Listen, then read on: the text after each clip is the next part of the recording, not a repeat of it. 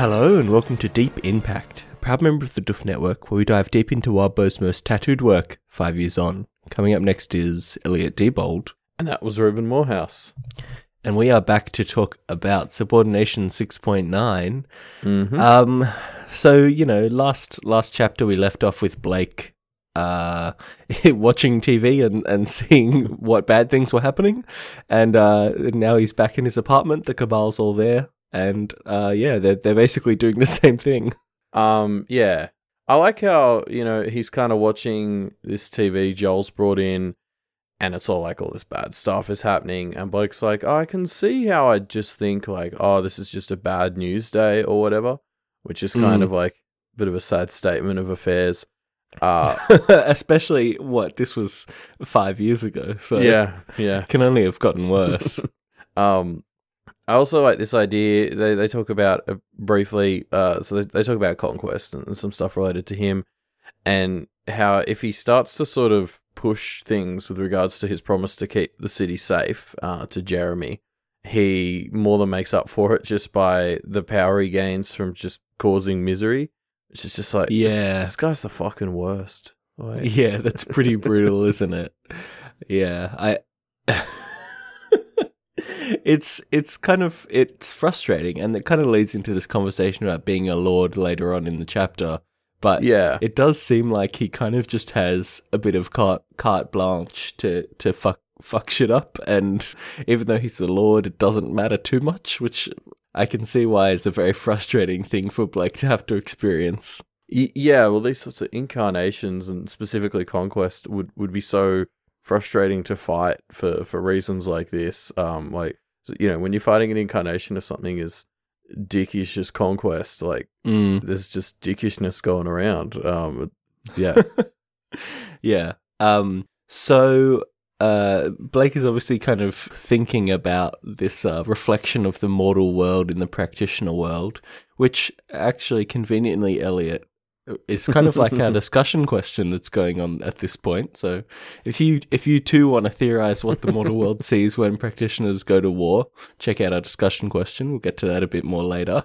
Yeah, it's obviously, I think one thing we said last episode, so that was the episode 6.8, and we said, we do the week for the discussion question as we do, which would have put it on next Wednesday's episode, 6/11, but since 6.8 was 2 days late and it's coming out the same day as this episode, I think we should push that to 6/12. So yeah, that makes sense. So we'll give you an extension on that discussion question, I think. Yeah, so I think at the end of 6/12, we'll hit up all the answers for that one. So I want to pull out this quote just because I think this chapter's full of really nice quotes, and this is one example that I quite liked, where Blake is thinking about Conquest kind of subjugating the entire city, and thinks magic has a price, but it's not always the practitioner that pays it. I like this quote. It's like it's a kind of nice little abstract summation of some of the stuff flying around at this point of the chapter. Yeah, my response to reading this line the first time was literally just like, nice.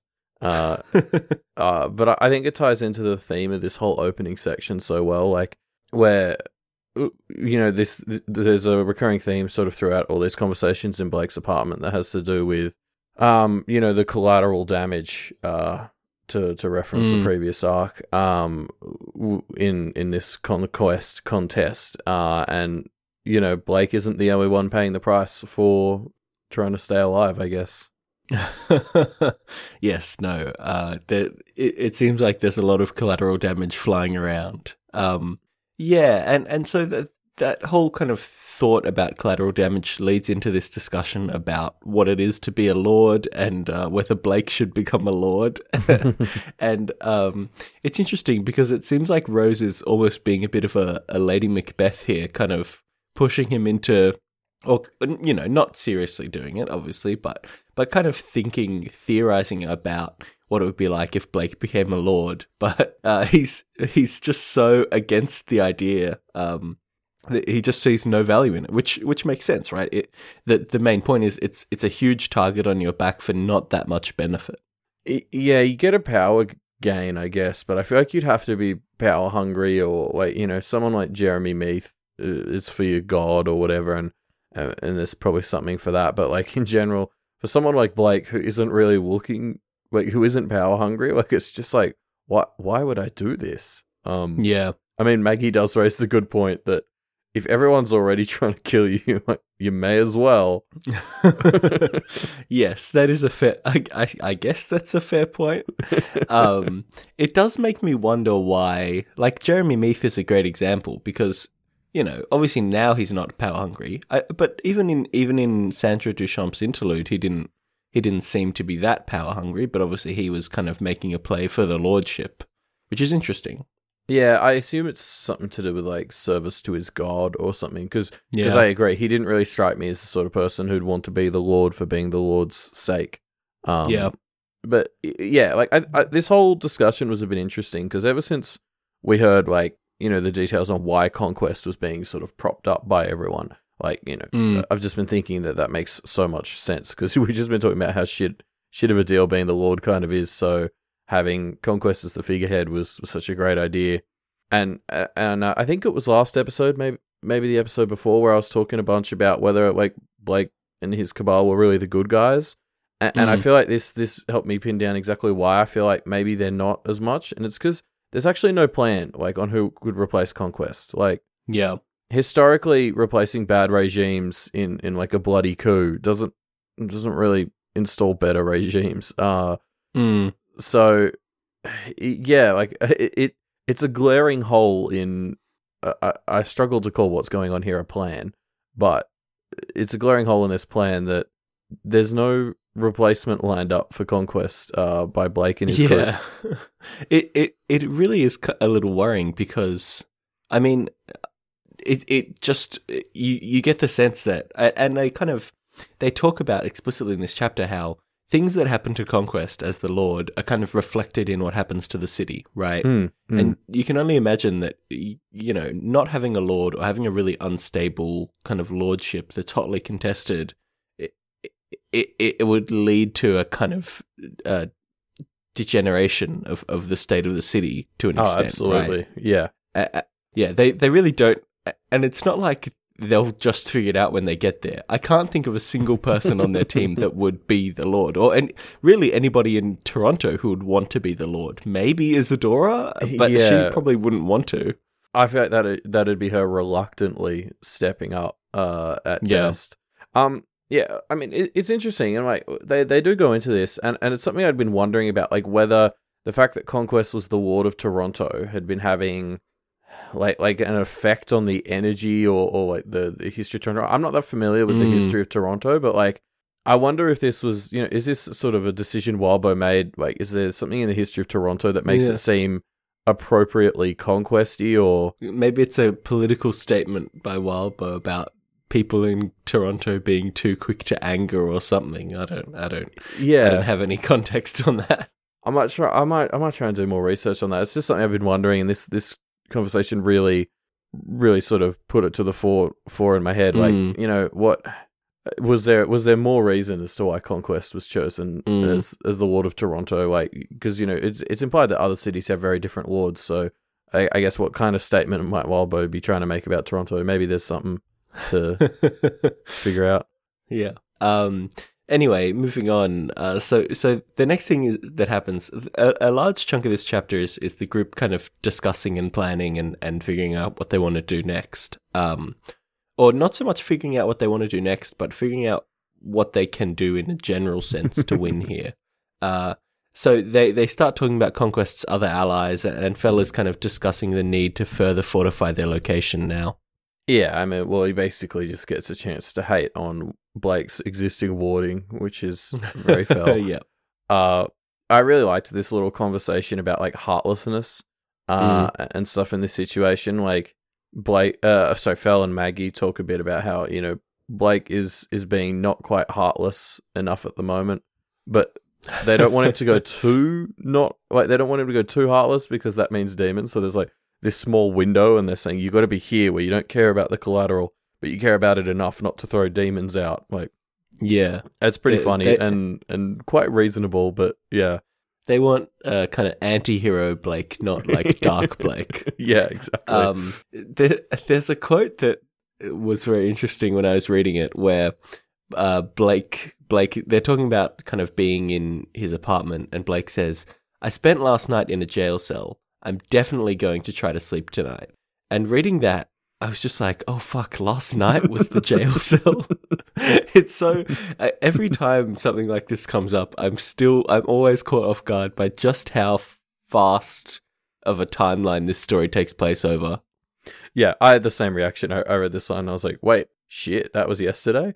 Yeah. And so I think I've run through the events, like, since the start of Arc 5, and this would be like 2 or 3 a.m. like the next night, right? Like we're talking, yeah, because it was sort of midnight, I think, that all the challenge everything stuff kind of went down. Went down. So I guess I hadn't realized it had only been like a couple of hours since the contest started. But yeah, I mean, you know, it would have been almost 24 hours ago that he was sitting in a cell. Yeah, I think it's somewhere between like 4 a.m. and like maybe 6 or 7 a.m. Somewhere around that range. The chapter ends with him sleeping for a bit and then waking up to dawn. So, oh gosh, no, so it must be can't be that late. Yeah, yeah. Wow. Yeah. So it's interesting. It's fast paced. I think this probably is what helps to give it a reputation as being a very kind of breakneck paced story. It's very relentless. Like, you know, I can't wait. I can't wait for Blake to have that moment to recharge or whatever. But I remember thinking the same thing in Worm.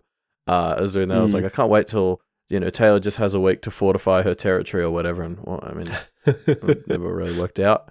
But I also, so there's a bit where Blake is talking about, you know, how recharged he's gotten from riding on his bike and, you know, having his friends around. And he says, "Is there a flip side to that? Have I been weakening myself by thrusting myself into unfamiliar situations?" Yeah, this is interesting. Yeah, because like having watched Blake in action for a couple of arcs now, I almost think it could be the other way around. Like he's someone who, for want of a better term, thrives in the chaos, and like maybe he's someone who, you know, like if you let him prepare and stuff, like, you know, he's someone who gets comfort from doing things, and so I think actually throwing himself in these situations might be his play. Yeah, I'm kind of thinking about whenever a question like this comes up, like would I be more powerful in this situation or not? The thing I always try to think about is, well, how do the spirits react to this? And I genuinely think that the spirits kind of would get more out of Blake being improvisational and kind of bouncing around, because that is his style. It kind of plays off of who he is. And so I think that makes sense that his improvisational style kind of actually strengthens his ability to kind of flourish in unfamiliar situations. Yeah, well, I just think him being in a calm situation and just sort of resting that much doesn't really gel with my understanding of him, and that may be skewed by, you know, the last 2 weeks of his life, but like I very much get the sense that he was never a very restful person. Yeah.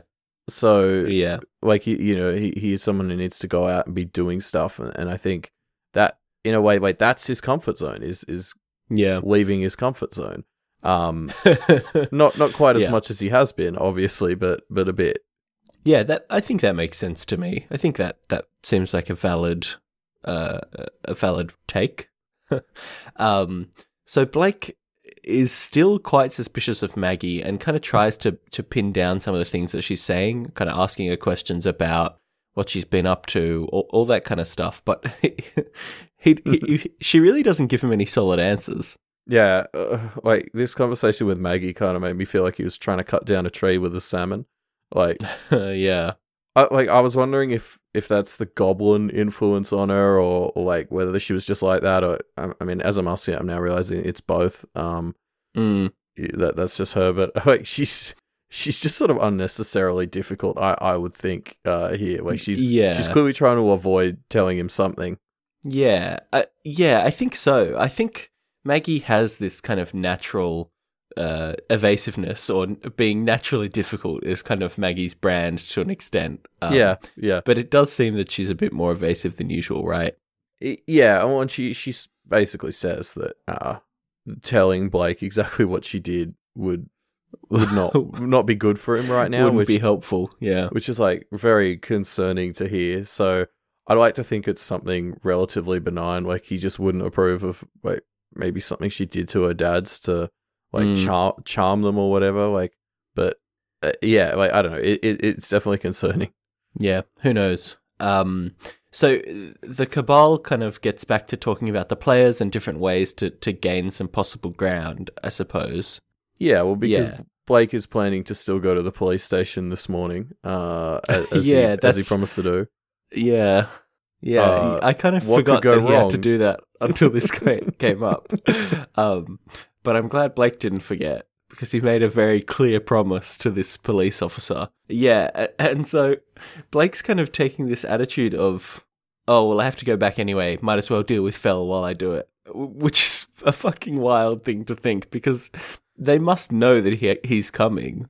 Yeah, well, and that's basically what Fel says to him. He's like, they're going to know you're coming. And I mean, yeah, it doesn't... It kind of contradicts his whole, like, keep calm and avoid plan. Yeah, like wait it out plan, yeah. I do like the idea of trying to, pocket off one or two of the champions and maybe take them out of the picture, but not kill them, apparently.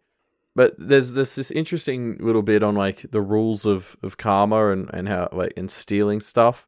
And yeah. So basically Fel sort of thinks that the reason Blake may not have gotten bad karma from stealing the trinket from Duncan is because Duncan took June first. But I mean, like he confiscated it as like an arresting officer. Like, seems kind of legit to me. Like, I don't know. I guess I'm just arguing with the spirits now, which is probably very pointless. But it would seem to me if the spirits are respecting the role of police officer in someone like Laird to some degree, it seems weird that they'd be punishing a police officer from taking an axe off a person they're putting in jail. Like that seems like a given. I guess maybe the spirits are aware it was like essentially false pretenses. Yeah, I don't know. I think if I was a spirit, I'd rule this one the kind of neutral. Like they were locked into a pretty good fight, and it was kind of an all's fair in love and war kind of deal, I think. Yeah, I thought Fel basically said that doesn't really hold up, and because Blake was complaining about how nitpicky the spirits are. Yes. So one other thing I want to talk about is Fel kind of dishes a bit of goss about the astrologer. Talking about her powers, which are wild. She seems to like make pictures on the sky with like laser shows and somehow summon things through this, which is very bizarre, and it's awesome. But it's also worth thinking about.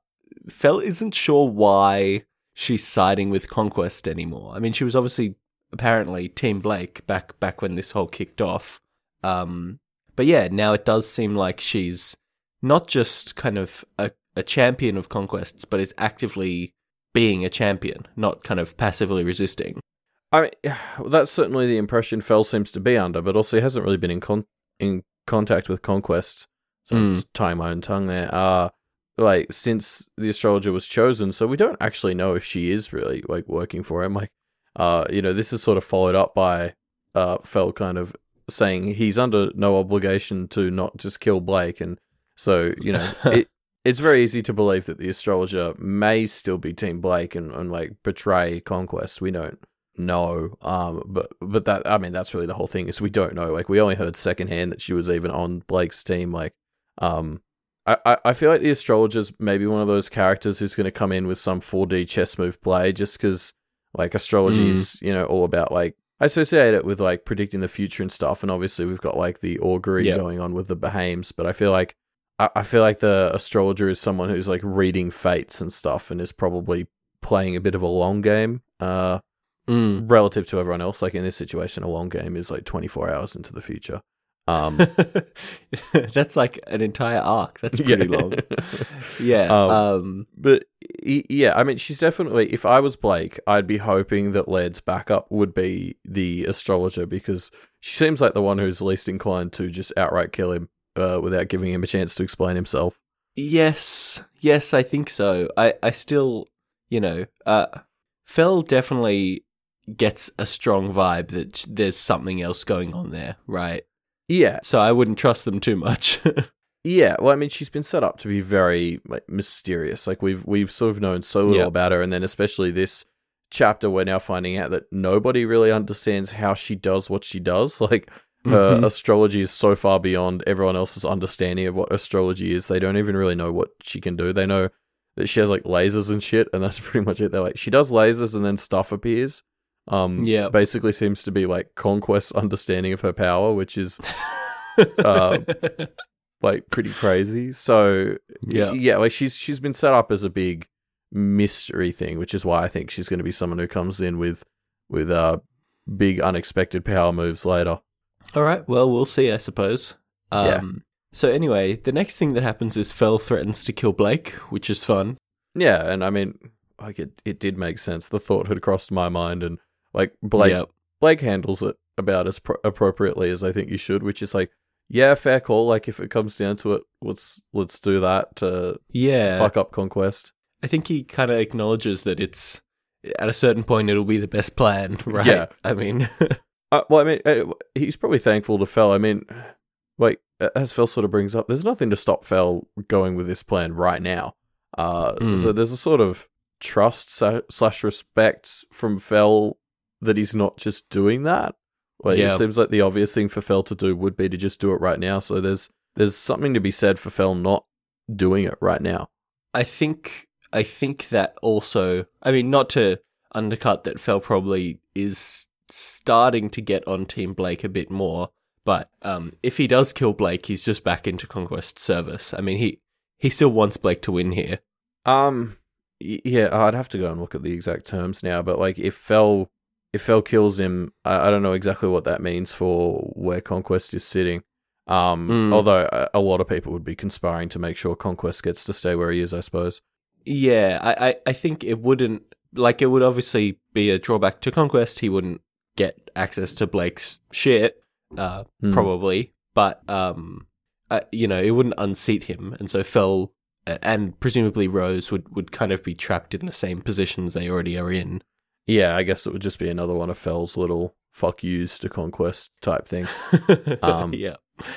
I like this concept of Blake, after saying it's okay that Fel wants to kill him, he also specifies that you need to make sure, like, my soul stays out of his grasp, which, with the Shepherd in play, is a sensible clarification, but it's pretty fucking, like, grim. Yeah, it's pretty rough. Keeping his soul... What does that even entail? Like... Yeah, I mean, that's sort of what they said Evan was. He was a soul, right? Or that's what Rose seemed to think he was. Yeah. So eventually Blake like agrees to this and then is so pooped by all this discussion that he goes to bed, and we cut to Blake having a pretty bad nightmare, kind of being haunted by visions of past demons.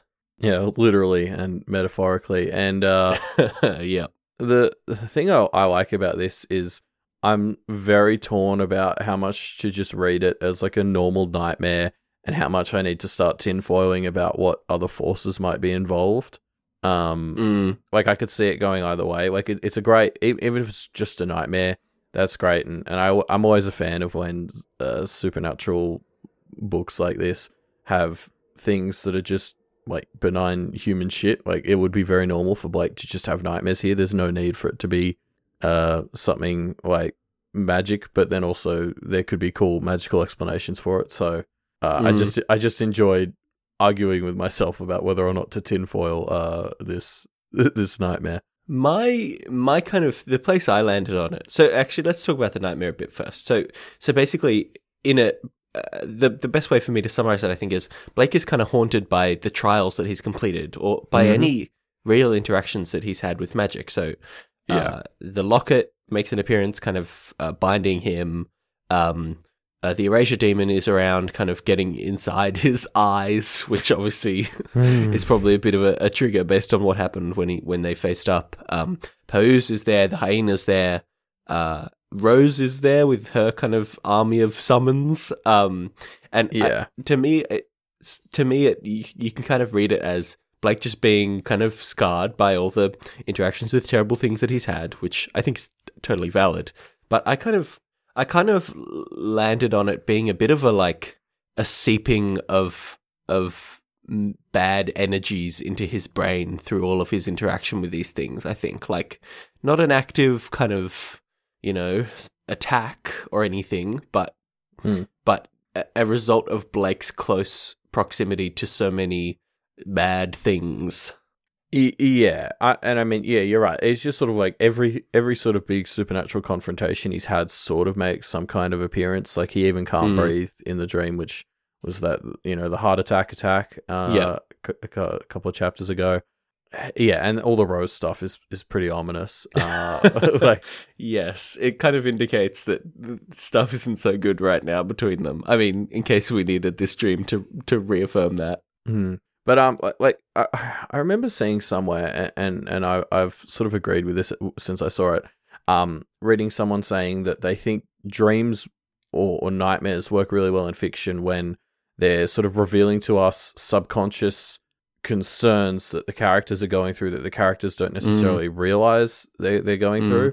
And I think that's why I'm more than happy to read this nightmare as something that is just natural, because this is Blake's subconscious really dealing with all the horrific shit he's been through. Yeah. And then also I think the big thing is the role Rose plays in this nightmare. What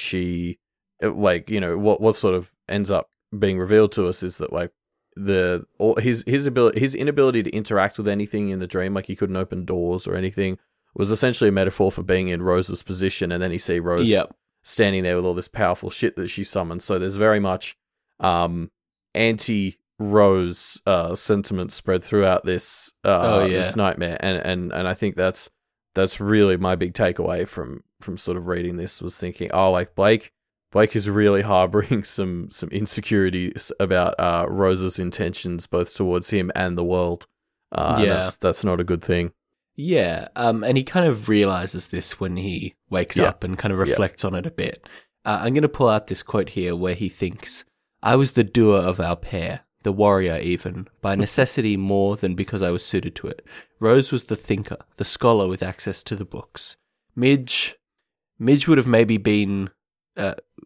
maybe have been Rose's warrior in my place, making her less reliant on me, supplanting me." So apart from a nice little reference to the kind of warrior-scholar pair dynamic, which it stood out to me as well. That's a fun little reference. Yeah. So this is kind of revealing what we talked about. Was it last chapter or the chapter before? Blake's kind of worry about Midge and what Midge meant to Rose. And I don't know. So in short, Blake is kind of like, oh, Rose is trying to replace me with Midge, right? Which doesn't feel like a super accurate read to me. Well, so that's interesting. I thought the opposite. I was like, isn't that explicitly what she's trying to do? I thought that was explicit, openly her goal was, Blake, you're not really my hands. I need to summon something to be my hands. Yes, I get what you mean. And yes, Rose is... I think the difference here is the replacement aspect of it, right? Rose is trying to get Midge so that she has some physical presence, right? But to me, Blake fearing that, Rose just wants to have Midge so that she can distance herself from Blake feels like an extreme read on that. I don't know, it doesn't sit right to me. It's definitely a very negative take on what she's trying to do. The reasons she's been giving, where she just wants hands and the ability to act on the world without having to go through Blake, who never listens to her. It seems like enough to me, and right. Whereas Blake is for sure. Blake seems to be taking it very personally. He thinks there has to be some kind of grander purpose behind it, which I don't know if that's right. Yeah, and especially if Rose does just replace him and has the ability to enact her own will on the world through these other beings, doesn't that mean Blake could just fuck off somewhere and not have to deal with this shit anymore? Replacing him, is that really a bad thing? She can supplant him and then he could just I think he still wants to. I think he still wants to have his friends and stuff. He has a life that he's built for himself. Take him with him. So So yeah, I guess we're jumping ahead a bit, but I think I want to bring this up now because I think it's relevant. Later on, Blake finds out that Rose, if he dies, Rose is going to become the next Thorburn heir, right? Yeah. And I think, interestingly, this thought about Rose getting Midge to replace Blake and finding out later that Rose could actually replace Blake if he dies, I think it kind of proves to me that if this is true, it means Rose didn't know about it, right? Because if Rose is actually trying to replace Blake now, clearly this is not the right way to go about it if she knows that she can actually replace Blake if he dies. Yeah. Does that kind of make sense? Yeah, it does.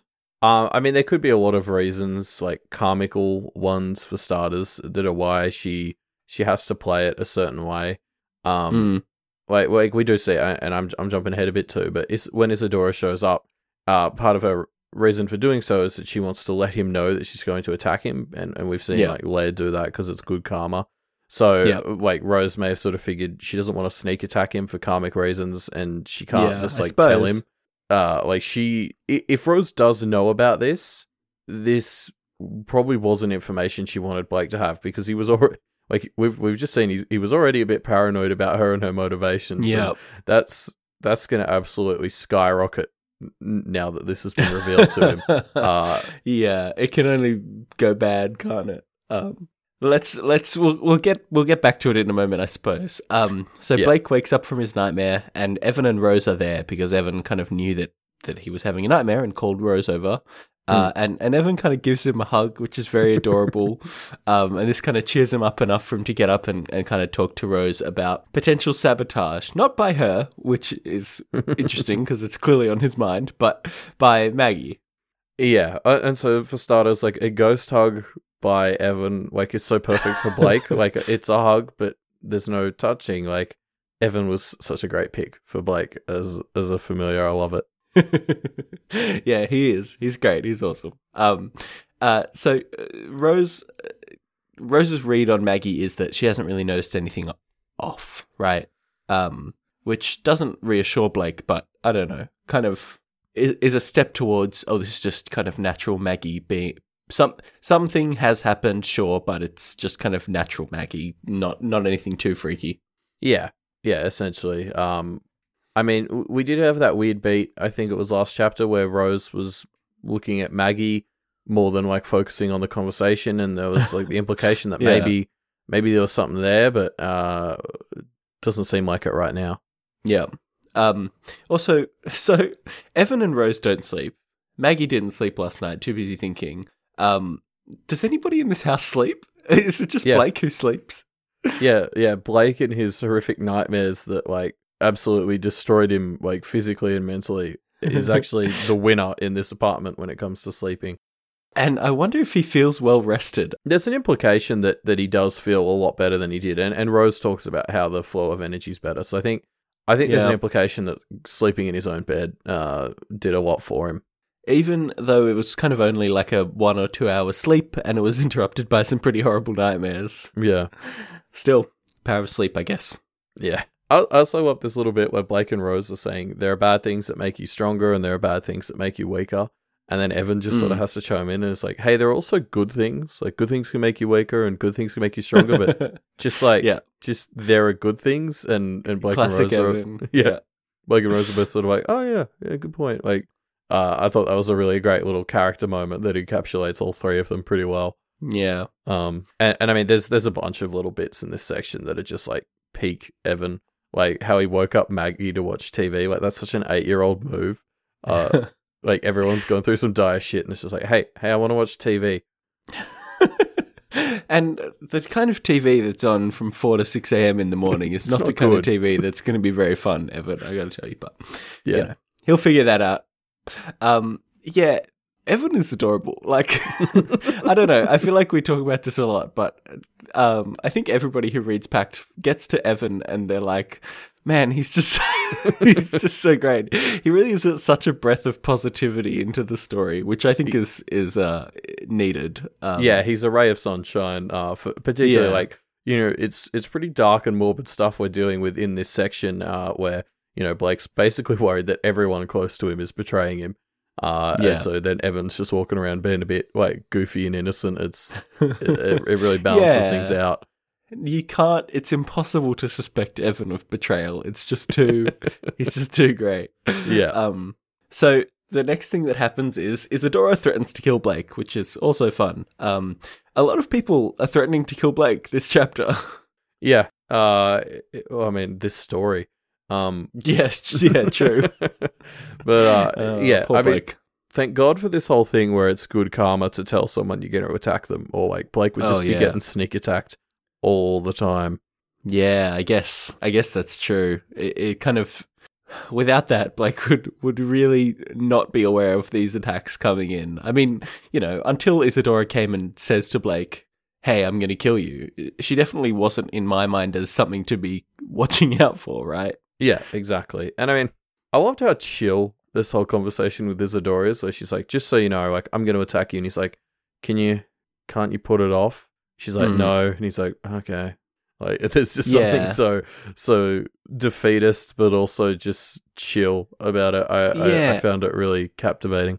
So why can't she put it off? I think my thought on that is it's probably something similar to what Fel's thinking, right? Where it's just like, fuck it, I'm just going to kill him and get this over with.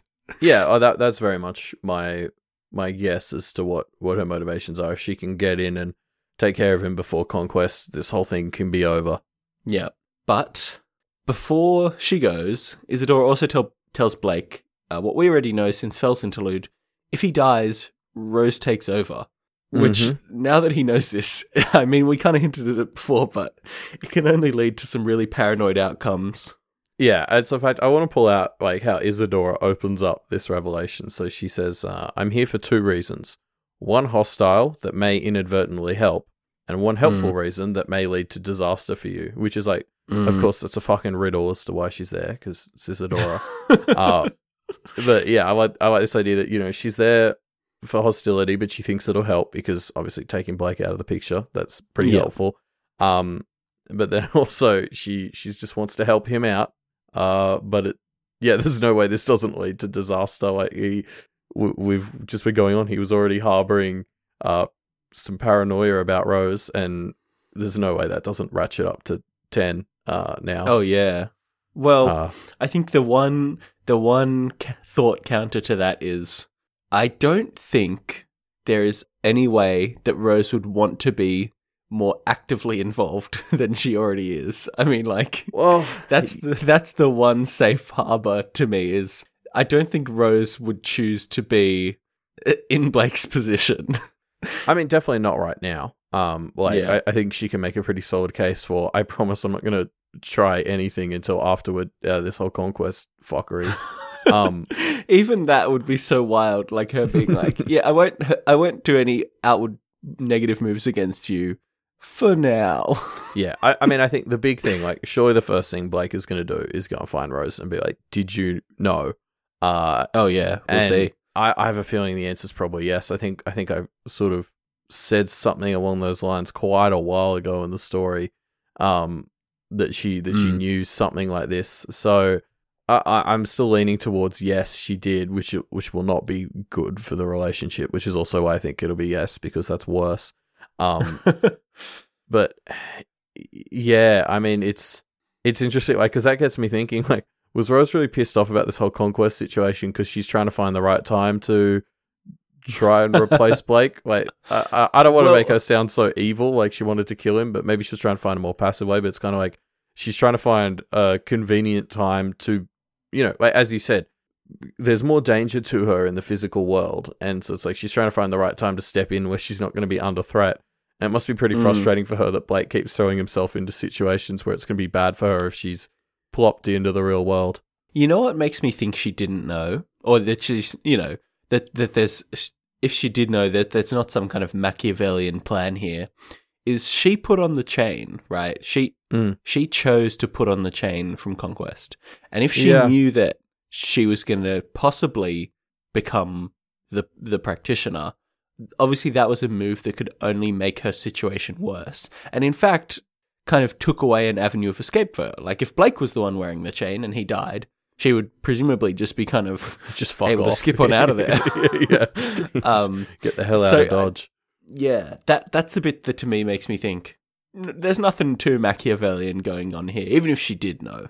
Yeah, I would agree. I don't think she's had evil plans all this time to let Blake die or whatever. I think she has genuinely done her best, but like, you know, she keeps getting annoyed that he throws himself into dangerous situations, and I think now we know maybe part of the motivation for that was if she knew, she's getting frustrated that Blake keeps putting himself in situations where if she gets popped into the physical world when he dies, she's going to be in dire situations. Like she wants Blake to take care of himself so that she's not in danger when he dies. Well, I mean, I think that's possible, but also just her previous assumption was that if he dies, she dies, right? I mean, supposedly. I think that's enough of a reason to get annoyed at him. Yeah, you're right. That's true. So that's the end of our discussion for 6.9. I guess we have to see. I'm excited to see how that reaction and confrontation goes down next chapter. Me Blake too. presumably just says, "Bye, Isadora. See you later today, hopefully," and then goes and chats to Rose about it. Yeah, there's so many plates spinning at the moment to borrow Isadora's reference, but yeah. Anyways, as you said, that's the end of our chapter, and just a reminder, as we mentioned at the start of the episode, we have a discussion question on, so that will be that we'll be reading out answers for that when we're recording 6.12 in a week from now, and that discussion question is which weird historical events are likely to be rationalized practitioning. Yes, I'm really excited to see some answers to this one, just because, I think there's such a wide space to play in with this question. I'm really keen to find out some weird fucking history and some fan theories behind it. But before we leave for this episode, we want to dive into some comments from when this chapter came out 5 years ago and see what people are thinking about this. I always like doing these when we've just had a nice little reveal so people can kind of put their tinfoil hats on and see what's going on. I enjoy seeing other people doing the same dumb kind of tinfoiling that I am. So I picked out a comment by Sun Tzu Anime. Oh my god, what a great name, first off. It's pretty good, yeah. And so they've just pointed out that Rose is the third heir, and obviously we love our rule of three in Pact. I think the thing that really made me pull this out is there's another user called Some Guy, and they point out Blake won in round 2 against Duncan. So, like, you know, hopefully that's maybe a bit of a pattern for Blake is propping up the round 2 bit, because that's him as the second heir. Yeah, so Blake's obviously the round 2 against Duncan. This is presumably the round 2 of Maggie's blood and fire parades, I guess. So there might be a theme building of Blake not playing by the rule of three's rule and kind of getting in beforehand with the quick round 2 victory. Yeah, well, I mean, you know, if we're looking at the whole Rose as the third heir, then I mean, we better hope so. Otherwise, he's pretty stuffed. Yeah, I suppose. I put out a comment by some guy, some guy called Some Guy. And they kind of were talking about a way to obey fate. So I don't think we touched on this super hard, but Isadora mentions that Blake is fated to die and Rose is fated to replace him. As in, this isn't something that could happen if you die, Blake. This is something that will happen when you die. Yeah. And so some guy's trying to think about how can we play along with this, obey the letter of this, but not the spirit of it, and kind of theory crafts that Blake can be kind of choked by Fell to death by asphyxiation, be kind of clinically dead, and then maybe they'll pass on the status to Rose, and then kind of be resuscitated back as Blake Thorburn, who's just kind of his own dude. Which I always like thinking about ideas like this, and I can see it possibly working, but I don't know. I think these kinds of tricks are the things that the spirit system kind of rule out. Yeah, you haven't watched Buffy, have you? Ruben? Some of it, not all of it. This basically happens in Buffy. Like Buffy's the Slayer, the chosen one, and she dies briefly in one bit, and then comes back, and another person gets chosen, and then there's sort of conflict because there's two at once. So, I mean, this person's sort of predicting exactly what happened in Buffy, sort of deal. Yeah, I agree though. I feel like the spirits are cleverer than this. They're not going to let you get out of it that easily. Yeah, the spirits aren't super clever, but I think they catch some tricks, and I think this is one of the tricks that they would catch. Yeah, it seems like they're very. The thing about the spirits is there's no hard rules here. Like they're very interpretive. Like we've seen. I guess when I first heard about being forsworn and stuff, I was seeing it as this very black and white, like light switch rule, on and off. And we've already seen with things like Duncan that karma is a bit more interpretive and context aware than that. And that's what makes me think something like this wouldn't work. Is context actually does matter, and the spirits are going to be like, nah, we can see what you're fucking doing. Like, no dice. Yeah. I think people are looking for ways for Blake to escape his fate. But from what we know about this world, Blake's fate is his fate, right? Yeah, well, I actually don't know. Like, I could see that going either way. I don't even want to speculate on cosmic forces like that at this point in the story. But, I mean, yeah, well, I think there might be a way to rewrite that fate or somehow meet it and, like, get around it somehow. I don't know, but this doesn't feel like it to me. Well, I guess that's the end of our discussion for today. We'll see how Blake escapes his fate next time on Pact 610, I suppose.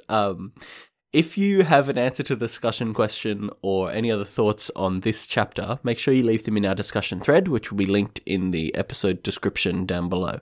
Yeah, and running a podcast can be hard, and you got to host a website, and sometimes those websites require money to be hosted or they don't work. Sometimes, most of the time, I would say. And the Doof Media website, doofmedia.com, is entirely dependent on Patreons to keep it afloat and to keep all the great podcasts on it afloat. So if you head to patreon.com/doofmedia, and donate us any money you can spare, that'll help keep the lights on over here at Doof HQ. Yes, there are a bunch of great shows on the Doof Media Network, and they exist because of patrons. So check out doofmedia.com, check out all the great shows, and head on to the Patreon to back them, I suppose. And while you're on Patreon, hey, why not head over to patreon.com/wildbow and give some money to Wildbow for writing all these great stories. I heard a rumor that if we donate enough money to him, he might write Pact 2, so get on it, folks. That I just made that up, but, who knows? We'll keep spreading that rumor till it becomes true. Is that the plan? Yeah, and so I think apart from that, we'll see everyone on Monday the 20th of May for 610. See you then.